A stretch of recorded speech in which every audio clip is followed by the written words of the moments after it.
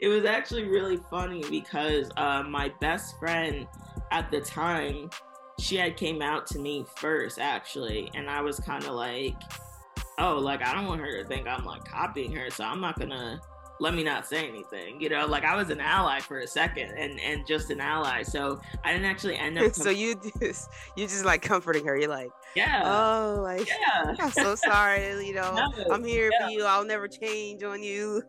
And the whole I time. it was literally that. Like it was Mm. literally that, and it was so funny because I'm like in my head thinking like, damn girl, like I'm gay too. Like like I kind of just played it cool and was like, I still love you, I accept you. But What's up, everybody, and welcome to the Queerly Black Show. I'm your host, Ashley, and I'm so happy you came by. The Queerly Black Show aims to normalize the everyday existence of Black LGBTQIA plus individuals through an interview-style series with regular folks like you and me. So every week, a new guest shares their story and unique perspective on their existence as an LGBTQIA plus individual. Thank you for tuning in, and make sure you subscribe, download, set your reminders to the podcast so you never miss an episode. Enjoy the show. Welcome back to another episode of the Queerly Black Show. I'm your host, Ashley. I'm joined today by a very special guest. We got Justy in the building. Justy, tell the people about yourself. what is up, everybody? My name is Justy. I am an independent music artist. I'm here in Brooklyn, New York, but I was raised in Staten Island, New York. So I'm out here. I make sort of like I like to describe it as like jazz hop music, a little fusion of jazz, hip hop, R&B, some soul. If you hear a Justy song, you'll definitely know it. So I'm excited to be here. I'm excited to talk and kind of get into everything. Absolutely. So we're definitely gonna talk about all that. You're from BK. I'm from Jersey. I don't live in Jersey right now, but Oh, I don't envy you being in that cold right now. it is so cold. Yeah, I know, and I do. I will say though, I do miss like winter attire. Like I see you got the beanie on and all that. Like I'll put a beanie on in LA, I'll be sweating. So like certain stuff about it, like nice puff coat, the Yeah, Timbs, like the whole vibe. But yeah, yeah. so yeah, no, my heart goes out to you. It's cold out there. It is cold. But to your note, the winter fashion It's coming through, crazy. you can't top it. No, no, for sure. The layering, scarves, everything, man. The pea coats. Ah. Yeah, man. So the first thing I ask everybody, when did you know that you like the ladies? Wow, that's a great question. um, Honestly, for me, it happened really young, and I know everyone's experience is different, but for me, um, I remember being young and liking like my older sister's friends and being like, that's different. It never felt like it was wrong. It was just different. And I think that acknowledgement, even being that young and just acknowledging like this isn't like that other normal thing, was kind of like the start for me. So third grade, how old are you? Like eight, maybe? 8, yeah. So yeah, it came kind of early for me and it's been like that ever since. Hmm. Did Yeah. you did you have like that initial when you realized like, okay, this might be a little different. Did you kind of entertain the thought, or did you kind of put it to the back of your mind and kind of move forward? It's interesting because I acknowledged it, but I also acknowledged that because of that, my path would be a little different. I had always thought, and I assumed like I would date one person and that would be like the person who I married. Like Hmm.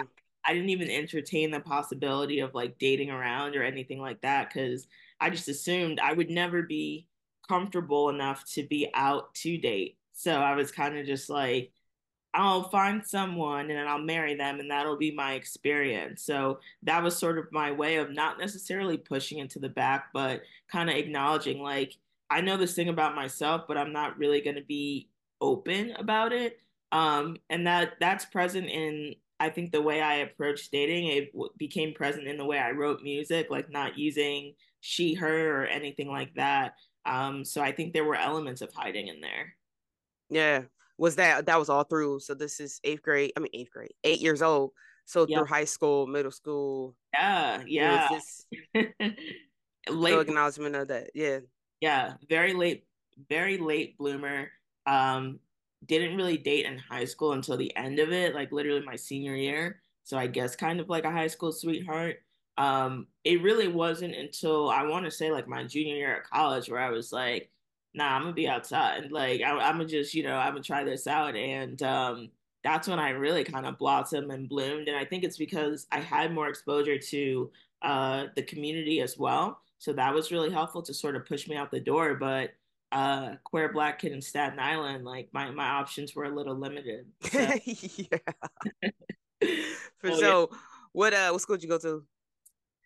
College. Yeah. I went to City University. Yeah, so we Okay. have here in New York, we have CUNYs. You might be a little familiar with CUNYs, but I Mhm. went to City University in my hometown, actually. Shout Mhm. out to CSI. But yeah, very like I didn't even have like a huge going away sort of college experience where I kind of got to live out things that way. It was Mhm. really centralized. So I was very late to the game. I was very late to sort of being able to express myself fully, comfortably.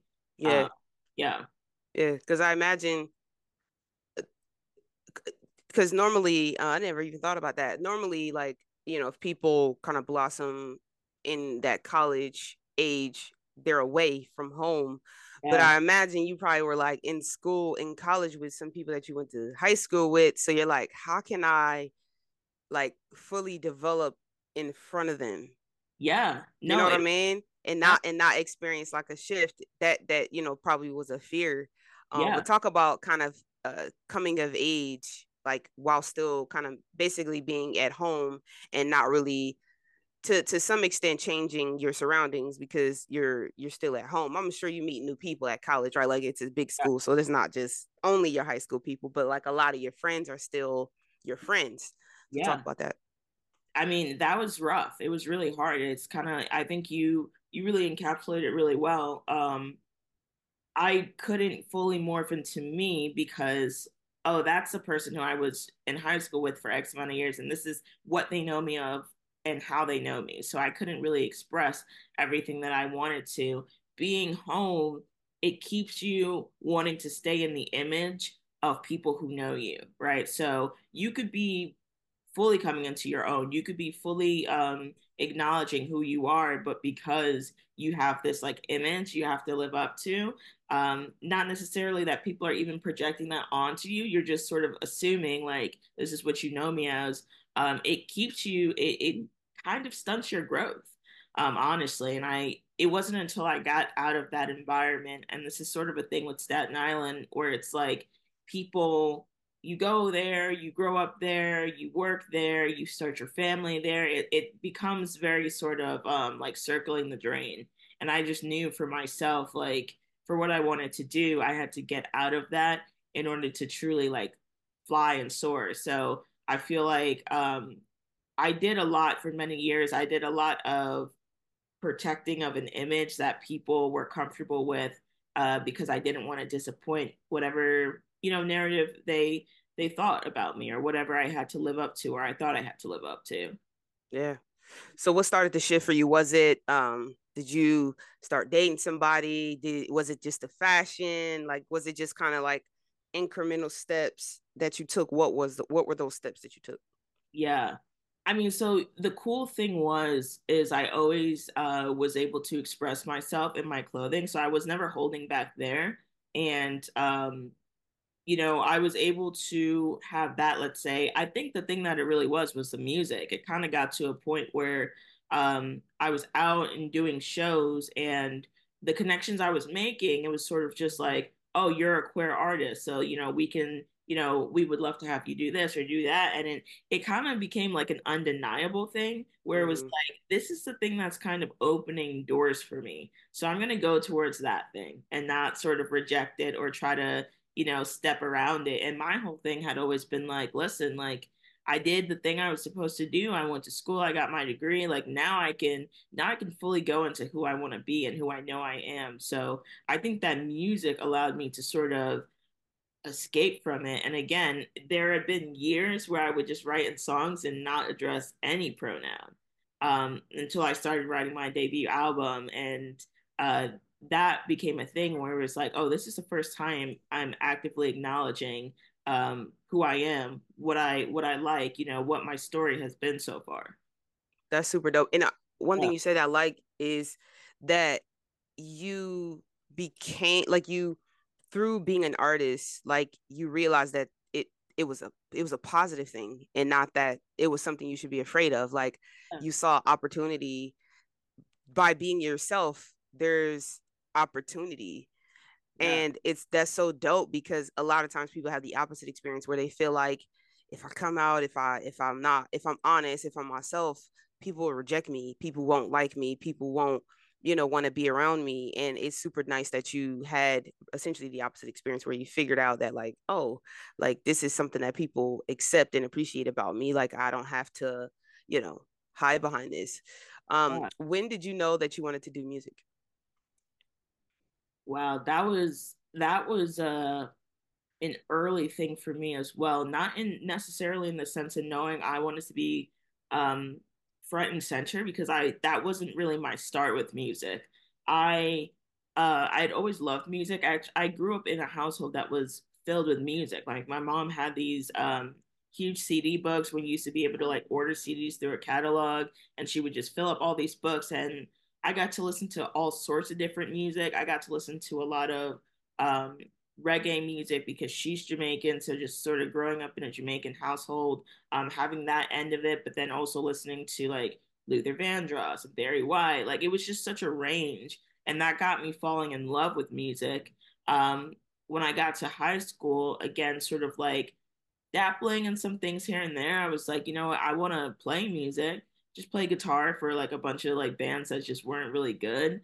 And eventually I was kind of just left standing, knowing I still wanted to do music, but not necessarily having a band around me. And I was like, I guess I'll try, like, I'll try singing, like, I'll try, producing, I'll try rapping, and I don't have people to fill this in for me, so I'll just do it myself. So it was literally that sort of gradual push into you like this and you want to do this, whether you have the components there to do it or not, like you'll have to sort of step to the forefront and you'll have to be the one man band sort of. So that's what got me into it. It was kind of like I want to sing, I want to do this thing, but I don't have a singer. I'm just gonna have to do it myself. Mm-hmm. Yeah. How did you arrive at the sound that you have now? So you described it as like, a jazzy hip hop kind of vibe. How did you arrive at that sound? And if you feel like that's, an arrival, or do you feel like it's still evolving? Yeah. I like that you know that because I think with music it is like still always evolving, and you're sort of like different eras, if you want to call them. You get to kind of experience different sounds and see what sticks. I think for me, my sound, I always had a really great appreciation for instrumentation in music. Like I never kind of came out the gate like I want it just to be beat based. I always actually appreciated live instrumentation and things like that. So I think that that helped with the jazz elements helped with that because I mean some of the best musicians I know are jazz musicians. Some of the best singers I know are church singers. It's just it's all sort of rooted in this very natural, organic process of creating music. And just being, I mean, being in Staten Island, the biggest claim we have is like Wu Tang. So like I had an appreciation for hip hop from the jump.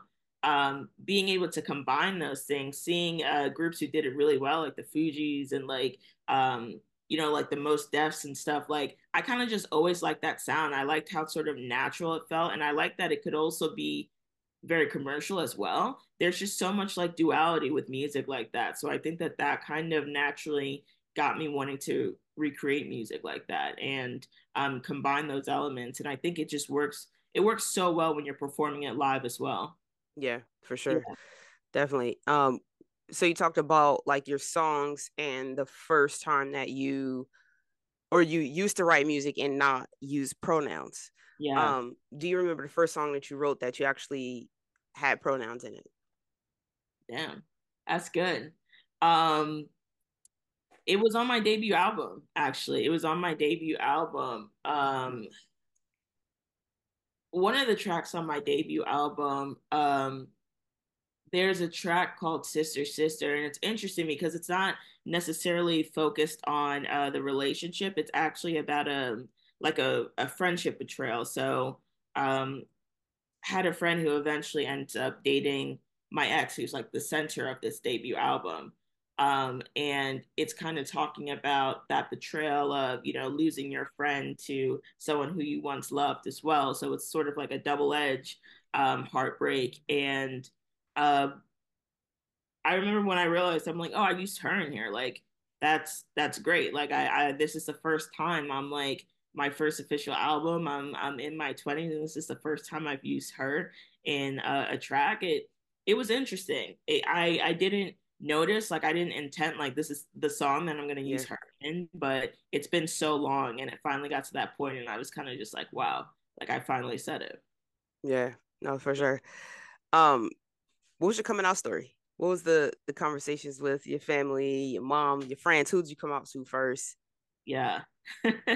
It was actually really funny because my best friend at the time, she had came out to me first actually, and I was kind of like, oh, like I don't want her to think I'm like copying her, so I'm not gonna let me not say anything. Like I was an ally for a second and just an ally. So I didn't actually end up So coming. you just like comforting her. You're like, Yeah. oh, like Yeah. I'm so sorry, No, I'm here for yeah. you. I'll never change on you. And the I, whole time. I it was literally that. Like it was Mhm. literally that. And it was so funny because I'm like in my head thinking like, damn girl, like I'm gay too. Like hey, like I kind of just played it cool and was like, I still love you, I accept you. But it was interesting. I think sometimes people it might be harder for them sometimes to come out to their dads versus their moms. It was flipped for me. It was easy for me to come out to my stepdad and harder for me to come out to my mom because of cultural and like religious background and all that stuff. But um with my mom, I wrote her a letter. Like sometimes it's easier for me to write things out than to say them, and I couldn't just face her and say it. Like I don't think I've ever really just spoken about it outwardly. It kind of just like I wrote the letter, she got it, and then that was it. With my stepdad, I was able to kind of like vocalize it and talk about it more. Um, and it was like it was seamless. But I think with for me with my mom, that was the thing that carried the most weight. And for a while, she just kind of didn't talk about it. She literally just said like, "Oh, I read your letter." Right. Okay. Yeah, right. Like the scariest thing I ever did. You don't have nothing else to say. I know it was so like nerve inducing, but like I was happy when I just got it out there. And I think in terms of just like publicly, I never had like a public coming out. There was never like a post like I'm gay, like it was kind of just like I'm here. Yeah. Like this is who I am, and people just know. Yeah, for sure. So was it like a couple years after you gave your mom the letter that you talked about it, or was it, months? Kind of how long did it take for her to come back to it? I think it was probably about a year.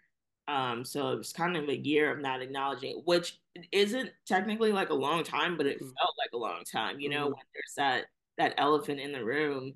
Um, and after it, I get the sense it's very much like a parent is always going to love you, like even if you're not living up to their perception of what they thought you would be.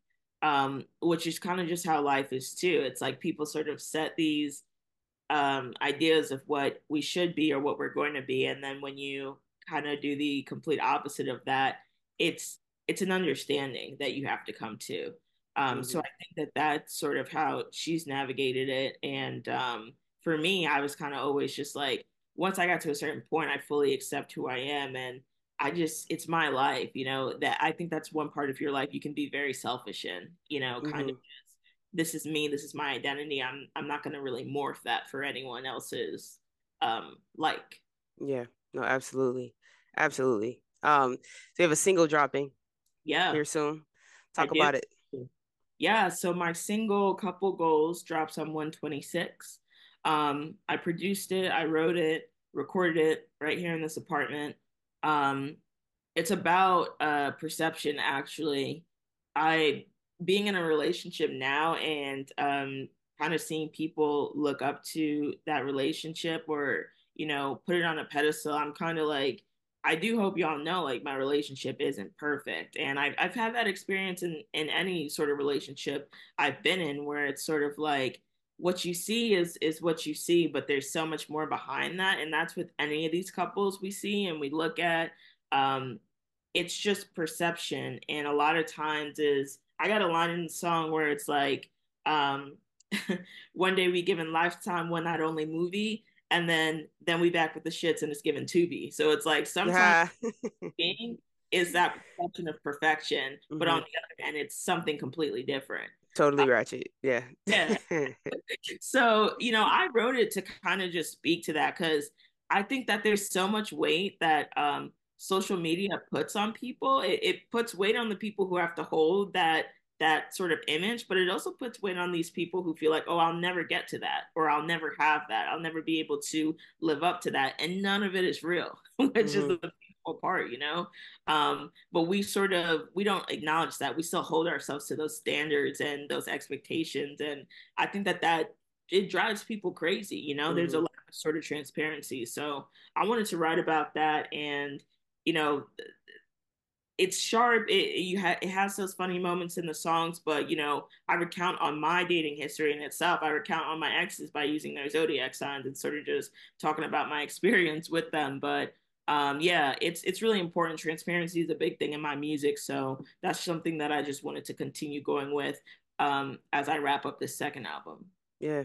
How What? have you used and navigated social media today? Because I think you touched on a important thing, which is that like social media is it can be a different place for people. Mm, How have you navigated it and stayed grounded through kind of evolving musically and just as a person in general? yeah.